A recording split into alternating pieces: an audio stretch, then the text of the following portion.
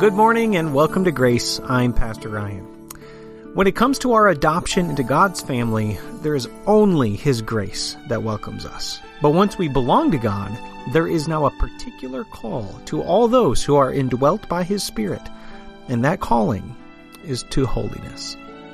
Today's message is an attempt to refocus how we discern God's will when it comes to holiness, and we will see that the first characteristic of being set apart from the world is seen in how we control our bodies and our minds onto sexual purity. Thanks for joining us as we once more refocus our convictions according to God's will by knowing God. When my sister and I were small, I forget where we learned this, but if you took your bicycle and took a playing card, like a nine of spades or whatever it might be, and you stuck it in the spokes, you could turn your lowly little bicycle into a motorbike. It was awesome. Headed right down the hills. It was fantastic. Now, we didn't have a lot of playing cards in my house. We had, instead, I collected baseball cards. I had a great baseball card collection. And baseball cards worked perfectly. They worked perfectly, but every now and then they would quickly wear out too. The cardboard they were on wasn't as strong as playing cards.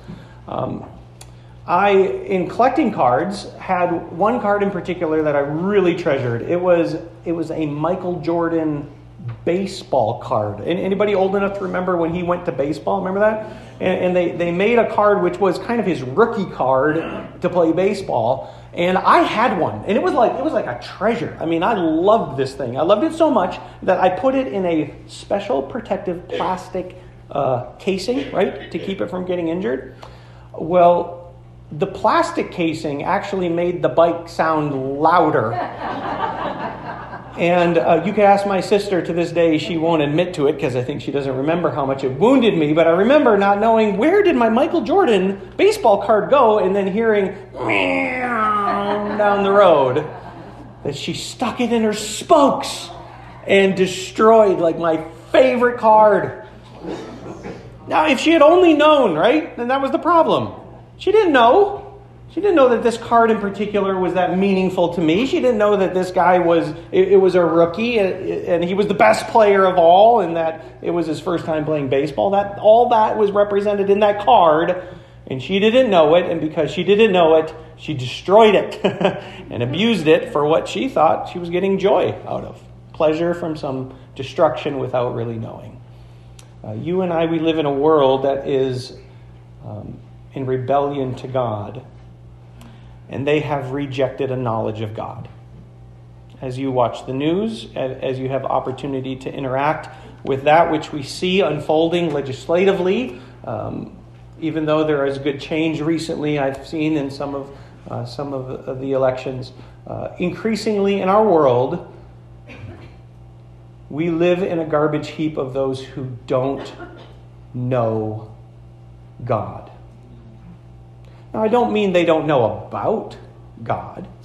I mean, the Bible teaches us that they totally know that God exists. They are completely, as God's Word teaches us, without excuse. So they know there is a God, but there's a big difference between knowing something about God and actually knowing God. And because they don't, our world has been brainwashed, changing their worldview, changing their outlook, so that there is an increasing acceptance of a destructive behavior to the bodies and the lives of the image bearers that God's created. It's increasing. The place that this is most prevalent, especially in America, but across our world, is when it comes to sexuality, when it comes to purity, as seen within our culture. They don't even realize the harm that they're doing to themselves and the harm that they're doing to one another, and it stems directly from an abandonment to knowing God and the value of God. This morning we are going to continue in our series that's designed to help you and I refocus our understanding. Because we live in a world that's trying to conform us according to its values, you will see blurry. You will. The more that you look through the lens of this culture, the more that you gauge your value according to our society, it will be blurry when it comes to knowing what path should I take in life. But if instead we as God's people will focus our hearts on understanding not our will and desires, but God's will and His desire, things will start to come into clarity, and we will begin to get a crisp understanding of what directions, decisions, and where we need to go. So today is another step in that effort, seeking the will of God. We're going to be in the book of 1 Thessalonians. Please turn there with me if you brought your Bibles. If you didn't, please grab a Bible from the pew in front of you. And as you turn to the book of 1 Thessalonians in chapter 4, we are going to read through 8 verses which are incredibly packed. They are full. As we're going to seek to uncover what's going on in this passage, we're going to make a few observations, and our observations are going to lead us to 2 key conclusions. 2 central conclusions concerning the will of God and how that relates to the subject of holiness and sexuality. I have to remind the church, however, that it will do you no good to sit here if you are not also prepared to do what the Bible says. Are we on the same page with that? It will do you no good to sit and listen, even take notes, if you're only going to be a hearer and never an actual doer of God's word. So we want to just make sure that as we enter into the reverent understanding for our submission to God's word revealed to us through the apostles, we know it's going to demand our attention, that we would be willing to make changes in our lives wherever that needs to happen. 1 Thessalonians chapter 4, verses 1 through 8. Paul writes to the church, "Finally, brothers, we instructed you how to live in order to please God, as in fact you are living. Now we ask you and urge you in the Lord Jesus to do this more and more. For you know what instructions we gave you by the authority of the Lord Jesus. It is God's will that you should be sanctified, that you should avoid sexual immorality, that each of you should learn to control his own body in a way that is holy and honorable, not in passionate lust like the heathen who do not know God. And that in this matter, no one should wrong his brother or take advantage of him. The Lord will punish men for all such sins, as we have already told you and warned you. For God did not call us to be impure, but to live a holy life. Therefore, he who rejects this instruction does not reject man, but God, who gives you his Holy Spirit." In this passage that we're looking at, the subject is holiness. And immediately, right on the cusp of Paul's command unto holiness, we are told that sexual purity is the hallmark identifier of those who want to be holy. The word that's used here is the Greek word porneia. Porneia had historically, even centuries before you get to the time of writing in the New Testament, been used as a substitute word to speak of prostitution or selling your body in an act of sexual exchange. The word itself means, and meant then, and meant for Paul, any illicit sexual behavior.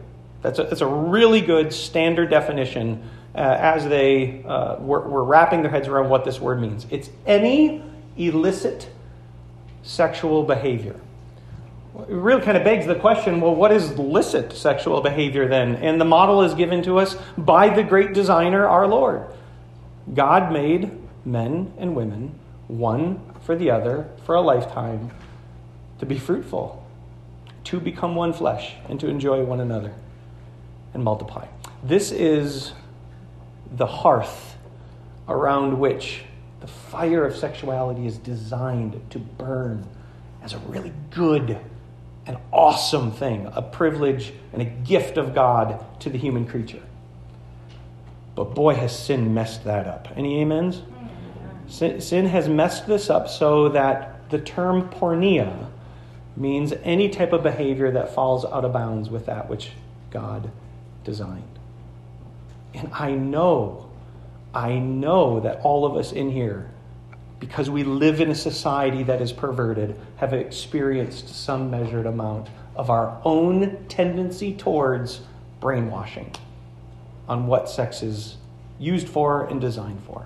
Paul says, without the ability to squeeze or work your way around it, in verse 3, it is God's will that you should be sanctified, that you should avoid porneia.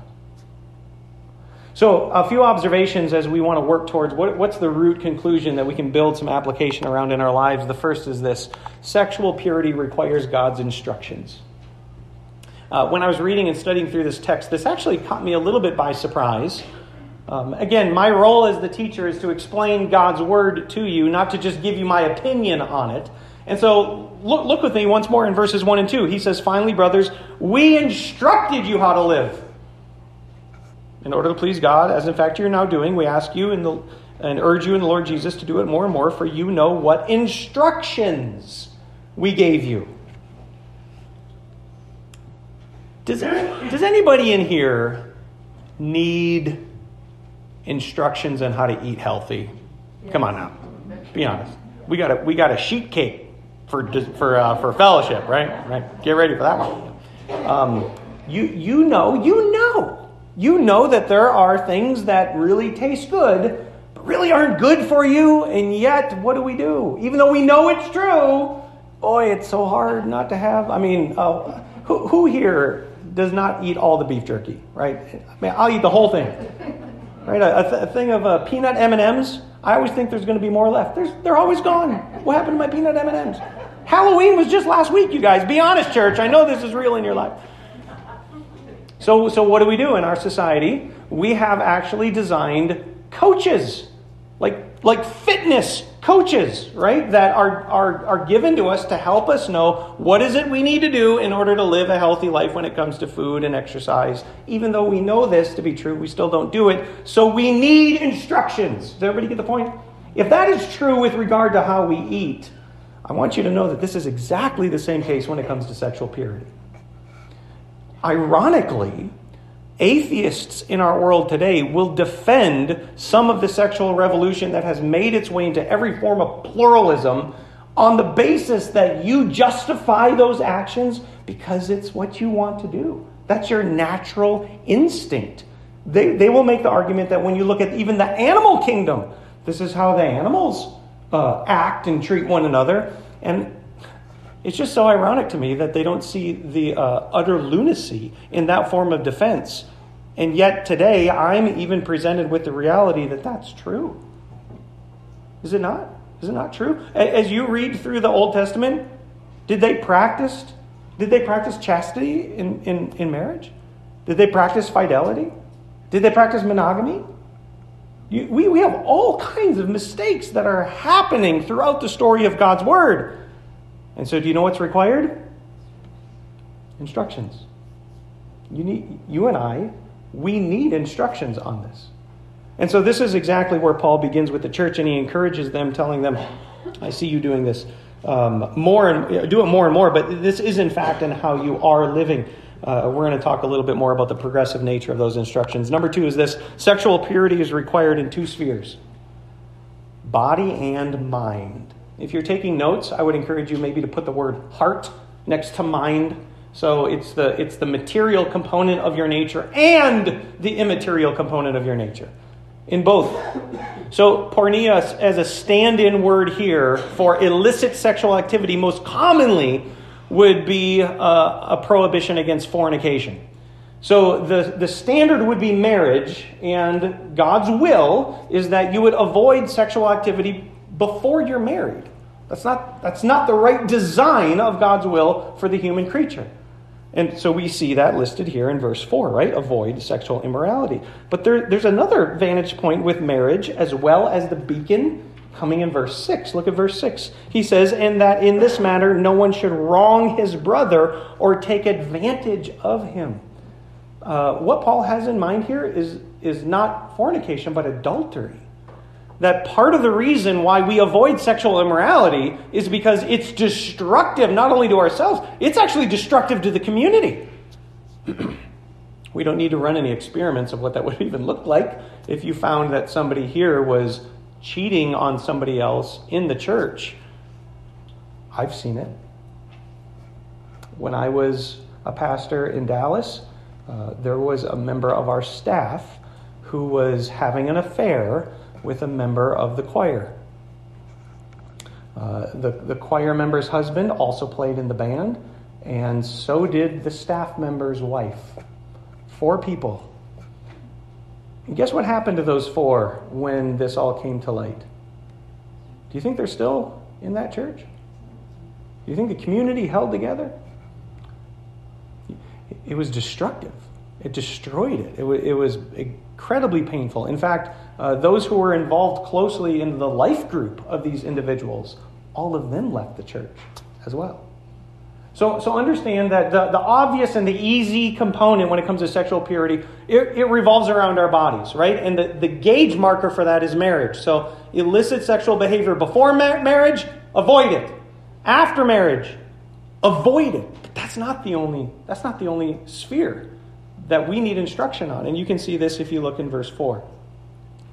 4 and 5 together, Paul says that each of you should learn to control his own body in a way that is holy and honorable, not in passionate lust like the heathen. Question: is lust something you do with your body or your mind? The root of the behavior that comes from your body is sourced where? It's sourced in your heart, and it's sourced in your mind. Jesus helps the crowd to see this in Matthew chapter 5 when he says, you've heard that it was said, don't commit adultery. You guys know this passage, right? But I say to you, anyone who looks at a woman with lust in his heart is already broken the commandment, is already guilty of adultery in his heart.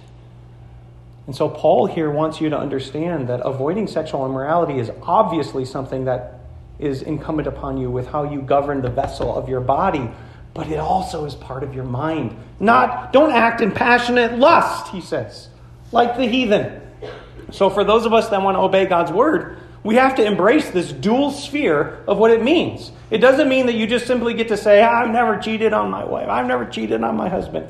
But in your heart, there's a continual return because of the perversion of our world and the harm that is done both to you and to those who are enticing you on to that end.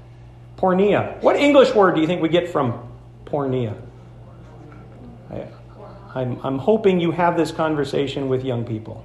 I don't know if I see too many young people in church today, but parents, you need to have this conversation with them for the world that they live in.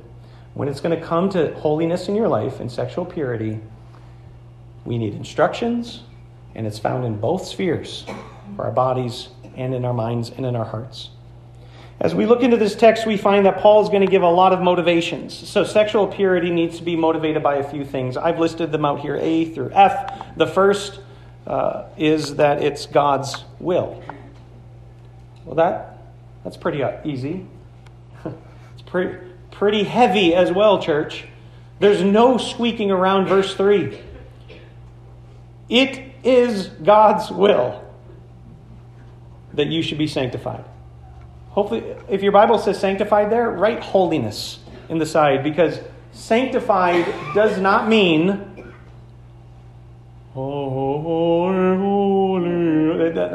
don't think this big churchy word means something that's only reserved for Sunday.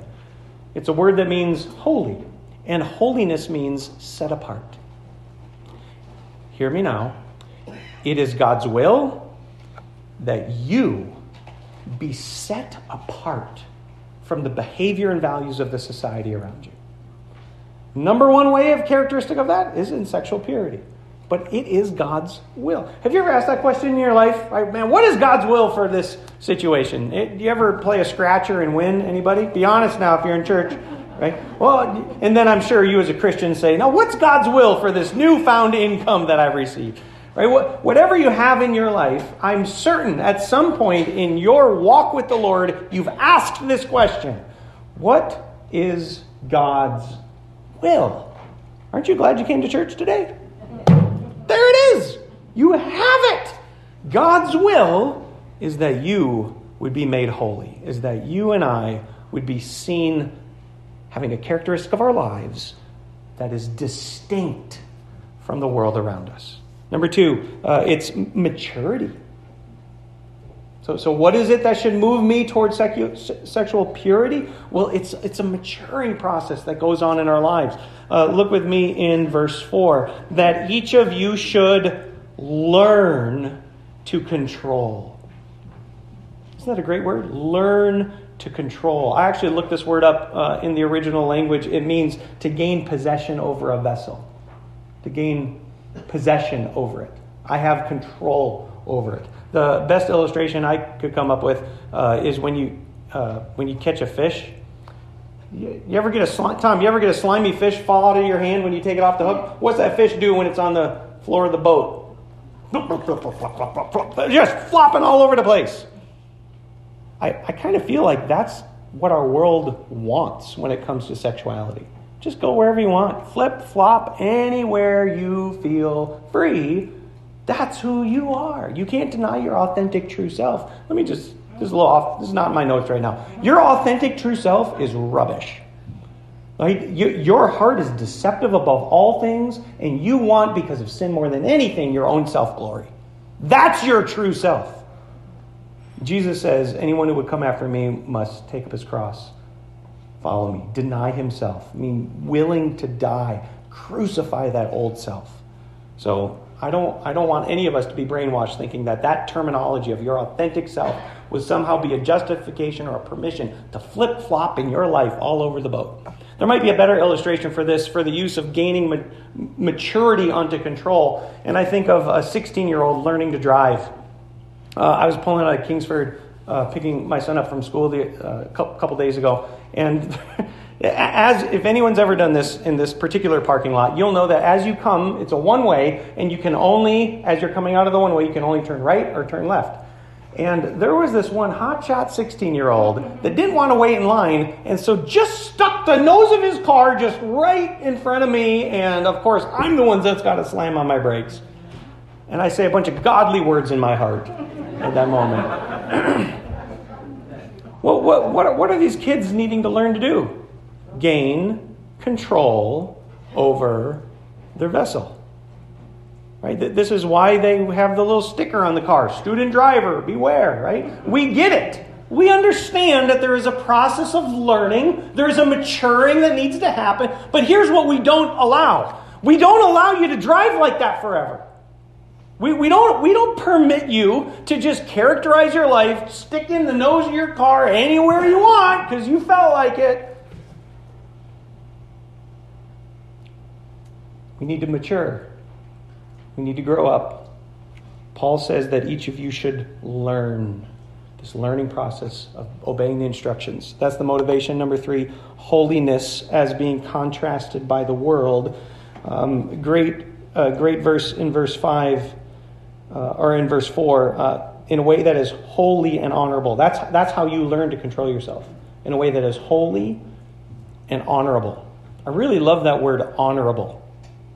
I almost feel like that ought to be a great litmus test for any question on sexual behavior. Is that honorable? It's a really good question to ask when it comes to any sexual behavior. Is this something that brings honor to the designer?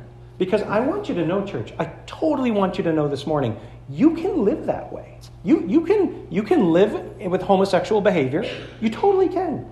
You can have sex before marriage. You can have sex outside marriage. You can look at pornography every single day. You totally can. But do you know what you'll be abandoning?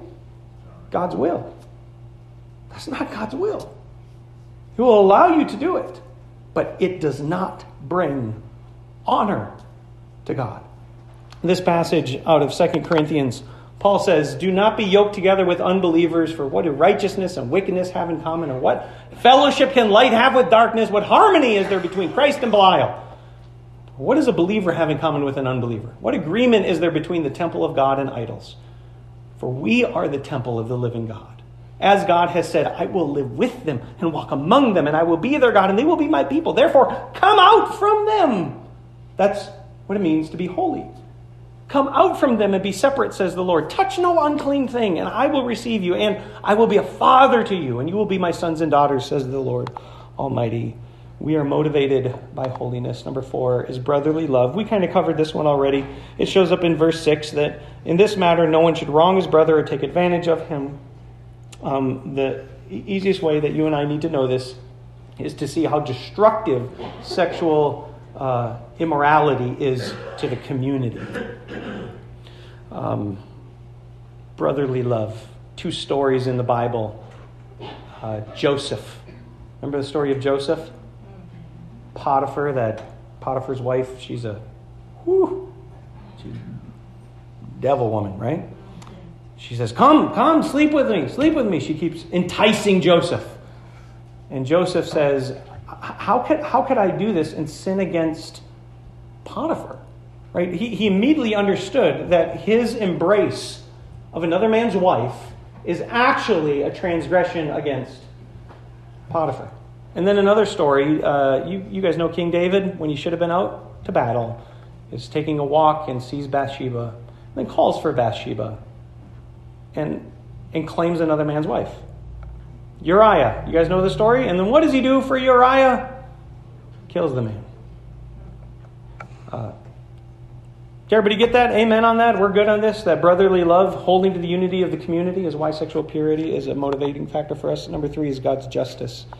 If you look in verse 6 in the middle, the Lord will punish men for all such sins, as we've already told you and warned you. This is a great passage out of the book of Proverbs. The whole beginning of Proverbs is wisdom for young men. It's very needed in our world today, but this particular one says, can a man scoop fire into his lap without his clothes being burned? What would you say to a young lad scooping fire into his lap? What would you say to that idiot? Hey, idiot, stop playing with the... Yeah, I was one of those idiots when I was little, right? My dad worked as a wildland firefighter. And fire was so cool, man. All right, be honest. You'd stick the stick in there, you'd get the top to light, and then you'd wave it around. I mean, yeah, constantly getting yelled at because you're an idiot. That's why. Stop thinking that you're not going to get burned. That is the result of scooping fire into your lap. Or can a man walk on hot coals without his feet being scorched? So is he who sleeps with another man's wife. No one who touches her will go unpunished. Our God is a God of justice. Now, as you and I come to a place as broken humans, sexually broken humans, I have really good news for you today, which is that as you and I come to the place of calling our poor decisions and behaviors sin, they've already been punished where? On the back of your Savior, Jesus Christ. You have already been given grace and forgiveness. It's to the person who resists God because I don't want to know God. I know there is one, but I don't want to know anything about him. You must understand God will punish men. Peggy read the verse out of Galatians. God can't be mocked. Can't mock God. A man will reap whatever he sows. He who sows to the flesh will reap destruction in the flesh, and he who sows to please the Spirit will reap eternal life in Christ. So this is absolutely a motivating factor that we know that God's justice encourages us onto sexual purity. And lastly, God's call and his purpose for our life. Verse 7, God did not call us to be impure, but to live a holy life. He did not call you to be impure, but to live a holy life. And it's because he's called you into his family. I can remember my dad telling me that the name that I've been given, I am a flunker, that is my name, gives a reflection unto him. I tell my son the same thing. Listen to God's words to you and I out of the book of 1 Peter. He says, but just as he who called you is holy, so be holy in all you do. For it is written, be holy because I am holy. You are welcomed into God's family. So don't live like the rest of society. You need to change and be holy and set apart. It's God's call to you that motivates you and I towards holiness. Just two more real quick. Thank you for hanging on here. Number 4 is this. The Spirit of God in you is your manager on towards holiness. If you look with me again in our passage in verse 8, it says God gives you his Holy Spirit. This is a beautiful one, and it's a heavy motivator for us. We already read out of 2 Corinthians where this shows up, but I want to show you in 1 Corinthians a passage that's a little more poignant. A similar command. Flee from sexual immorality. We talked about Joseph already. Do you remember? Potiphar grabs hold of him. She's got him by his coat, right? And what does Joseph do? That boy runs, and he leaves it behind. There's no better example of that verb than the life of Joseph. Flee sexual immorality. All other sins a person commits are outside of his body, but whoever sins sexually sins against their own body. Do you not know that your bodies are temples of the Holy Spirit who is in you, whom you've received from God? You are not your own. You were bought at a price. Therefore, honor God with your bodies. When Emily and I, when we lived on the mission field, we lived in a house that was in the middle of the campus. And then after we left and came back a year later, we discovered someone else moved into our house and moved all our stuff. Well, of course, because we left, right? That was what they're supposed to do. But I remember as we're coming back in, they're wanting the furniture over here. But when we lived there, we liked it over there. But here's the deal. Someone else lives here now, and they're going to put it where they want it. Your heart, your body, it's a temple where the Holy Spirit now lives. And you may have wanted to put the furniture over there and paint the walls this color, but the Holy Spirit comes into your life and he says, hey, let's clean some of this up in here. Let's clean it up. Because there's now a new manager in town. You are now under new management. There's a new owner of the vessel that you used to run and rule and make decisions for. It's the Spirit of God. The Spirit of God is now the one who makes the decisions in your life for what you should do and what you should stop doing because he lives there. Come on, give me an amen on that. Is that good news? He lives there. He lives inside of you. I need to go back to this verse again. I was really struggling in setting up this message today because I have no problem preaching God's word, but I was still scratching my head for an answer to the reason, why sexual purity? I totally get verse 3 when it says, this is God's will, you should be sanctified. Why does the next line not say, and make sure you go to church? Why does the next line not say, make sure you give a tithe? Why is it that the very immediate characteristic of our holiness has anything to do with sex? Does that make you scratch your head too? I needed an answer to this. And the answer comes from the passage that we just looked at. We skimmed by it, but I need to remind you of it right now. He says, all other sins that a person commits are outside his body, but whoever sins sexually sins against his own body. And that's where the Holy Spirit lives. The reason why the primary characteristic towards holiness is because you are created as a sexual being. That's part of your nature. That's how God made you. But all other sins are external to you. They're all external. They're not identity-driven sins that affect the core of your being and who you are like sexual sin does. And that is the reason why. When Paul wants to say that God's will is for you to be holy immediately, it's because all of their sins are outside, but sexual sin affects your body. So do you know what God's answer for you is? Do you know how God is going to help you with that? He's going to give you a helper. He is. He's going to give you himself, the Spirit of God, to come and live within you and to be the new deciding factor under new management to say, this is how you need to live your life. Lastly, a rejection of sexual purity is a rejection of God.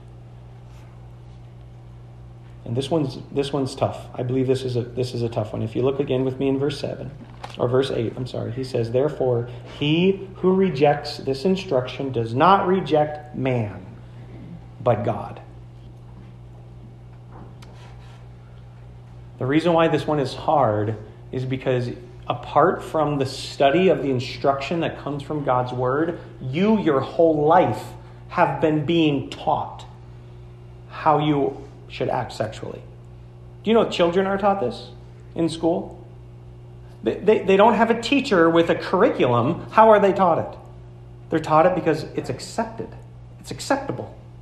And whatever's acceptable works its way into our hearts and into our minds as being, yeah, this is normal. This is good. This is healthy. This is exactly how you should act. And for you to hear this morning that a rejection of the command onto sexual purity, you need to know is not a rejection of men. You're actually rejecting God, which is why this requires our great attention. So 2 conclusions that I want to give you that are central to this passage. The first is this: God's will is your holiness, seen through sexual purity. That's pretty simple, right? I think we've all kind of got that. The reason why this is critical in our world today is because we have to ask a second question, which is: do we live in a sexually corrupt culture? So this alone by itself is not hard. I totally get it. Until you place that person in the cesspool that we live in of impurity. In fact, increasingly, where you will be called some form of phobia if you were to take a stand towards holiness. You will be persecuted by the world. So it becomes all the more critical for us to understand that's the point of all this. God's calling you to holiness. He's calling you to be set apart from the world. And there's no better way of defining that than to have you take a stand for purity in your life and in your children's life. The second one is critical, though. It's the how. You do this by knowing God and by knowing God's call. How do I become sexually pure? Well, if you just read this one book someone wrote. Well, if you just go to this support group. Well, if you just make these little changes. I would submit to anybody who has ever sought to pursue sexual purity, I would venture to guess that you have a pattern of success and failure in your life. And so what I'd like to do this morning is offer you the remedy. Sexual purity is achievable by knowing God. That's not my words. Let me show you in the text once more in verse 4. We'll start in verse 3. It is God's will that you should be sanctified, that you should avoid sexual immorality, that each of you should learn to control his own body in a way that is holy and honorable, not in passionate lust like the heathen who do not know God. Hear me as clearly as you can. This is not knowing about God. This is knowing God. Because there's a big difference between knowing about God and knowing God. I mean, I can know that Michael Jordan's a basketball player, right? I can know that he had a rookie season playing baseball. I can know those things, right? I can know facts about Michael Jordan, but I will still see no value in preserving the holiness of that baseball card unless I know how much it's cherished. If my sister knew that, if she knew how much I loved it and treasured it, she would never dream of treating it in such a destructive manner. If she just knew. Because she didn't know, destruction was right there. You've already heard this message from Mara this morning. What if it's not? What if you don't know? What if it's never explained? Will you understand? Will you know how to live, or will you continue to follow in a pattern of destructive behavior? So hear me as clearly as you can. Knowing God and knowing God's call in your life, that is the remedy for the perversion in our world when it comes to sexual behavior. And sexual purity is achievable when we know God. Not just knowing about God, but knowing who he is. Because God is the one who has called the human creature made in his image. And there is immense value and worth declared for every person because they're made in God's image and likeness. That is the holiness that's endowed upon them by their Creator, to which you and I are called to preserve. And you will fail all day long. Doesn't matter how many books you read, you will fail. Doesn't matter how many courses you take, if you don't know the value of the God who has endowed them with that. So, huge conclusion. How do we do this? This is my encouragement to the church in form of application. It's the same as what Paul says. Christian, if I'm speaking to you this morning, you must keep progressing in holiness. This is exactly what he says in verse 1. Now we ask you and urge you in the Lord Jesus to do this more and more. Right? You keep growing in it. Keep developing in this.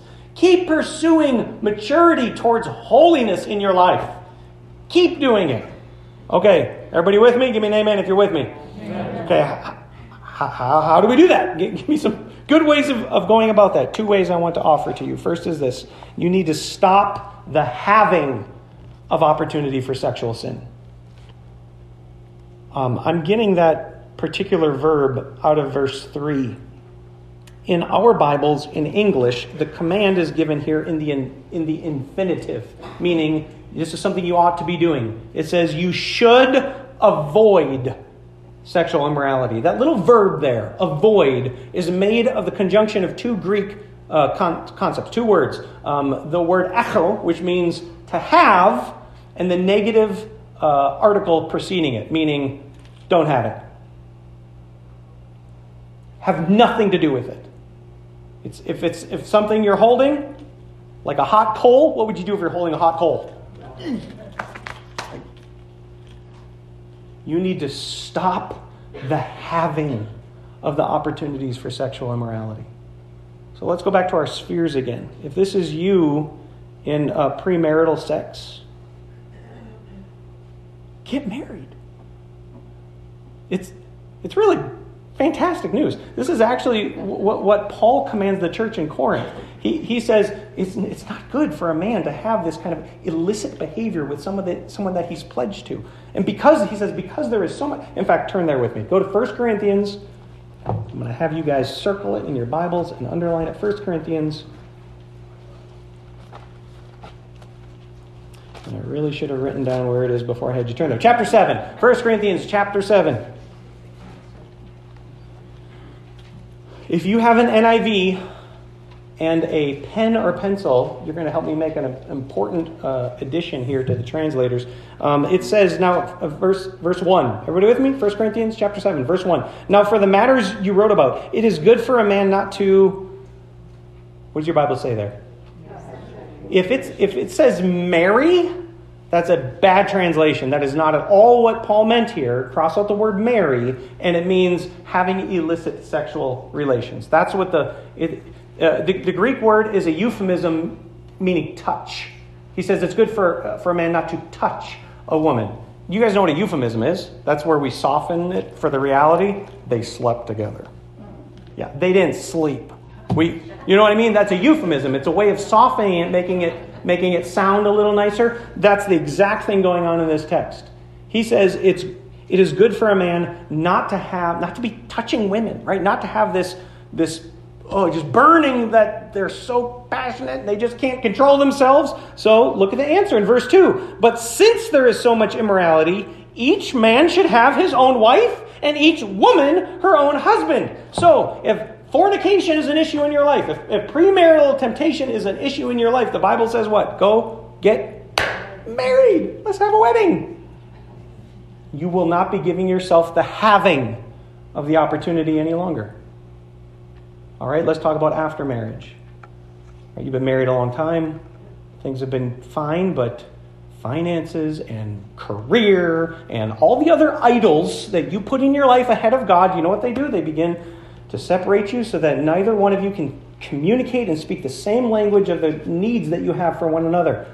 Oh, but that person at work who gives me attention, that person who I see that's always caring about me. Do you know what you need to do in that moment? You need to find a new job. You need to sever that relationship immediately. Because if you're going to preserve your marriage, you have to stop the having of the opportunity on towards sexual sin. What about pornography? Every device that exists now has access to sexual immorality being piped into the minds to pervert the vision of what a woman and what a man is in the hearts of young people and adults. You cut it off at its source. You make sure that you're not the only one that has access to whatever browser or device that you're using. And you know what? There's a little box called a router. You know what you could do with that? You could unplug it. Your phone, you could shut it down. Whatever it takes, you need to, as the Bible says, avoid echo, stop the having of the opportunity. Stop the having of it. Now, we've been through this, right? We've talked about both spheres, what goes on in the mind, what goes on in the body, pre-marriage, post-marriage. We talked about all that. There's still a part missing here, because if you're only vacating your life, if that's all you're doing, you're still not going to replace it with that which needs to fill the vacuum. And so this is our second point. You need to start a spiritual fitness program of seeking to please God by knowing God. This is what the text says in verse 1. Finally, brothers, as we instructed you on how to live in order to please God, keep doing it. Keep doing it. And what's the solution? The solution is knowing God. Because once you know the value that's been placed upon the human creature by the God who loves you, it will change. It will change that trigger that enables you to indulge in whatever it is that you shouldn't. That doesn't make you holy. That doesn't make you distinct from the world. No, I'm not saying read your Bible more. That's not what I'm saying. I'm saying you need instruction on this. In the same way that you know what it means to eat healthy. We were out earlier in the spring. We made a little campfire and got s'mores with the kids. Sadie loves s'mores, right? And for some reason, the marshmallow bag was sitting right next to me. Do you know how many marshmallows you can eat without knowing it? A lot of marshmallows. Got to get rid of those. Get rid of them. And they need to be replaced with this fitness way of making sure that I know the God who loves me. And the more that I know the God, not of the God, I know him, the more that I will be replaced to change and straighten out that which the world is trying to twist according to its own will. I just listed 3 ways to do that here. To know the God of honor, to know the God of justice, and to know the God who calls. I'd love, if you're taking notes on this, calls you by his love. When you know the God who loves you, in the same way that I really treasured that Michael Jordan card, I loved it. If my sister had known that, she would not have treated it with destruction. The same way that I encourage you today to seek a regiment of knowing God. I need to know who he is. And the more that you come to know who he is, the more that you will see the infinite value and worth in your brother and sister on this planet. For they are somebody who God deemed worthy enough to allow his one and only Son to die as an innocent victim, to make available the opportunity for all men, all women, to come and find reconciliation with God. That is the value that God sees on a human life. The more you get to know the God who sees people that way, the harder it will be for you to see them as objects of your gratification, whether that's in marriage or out of marriage. Let's ask for God's help in our obedience for this today. Let's pray.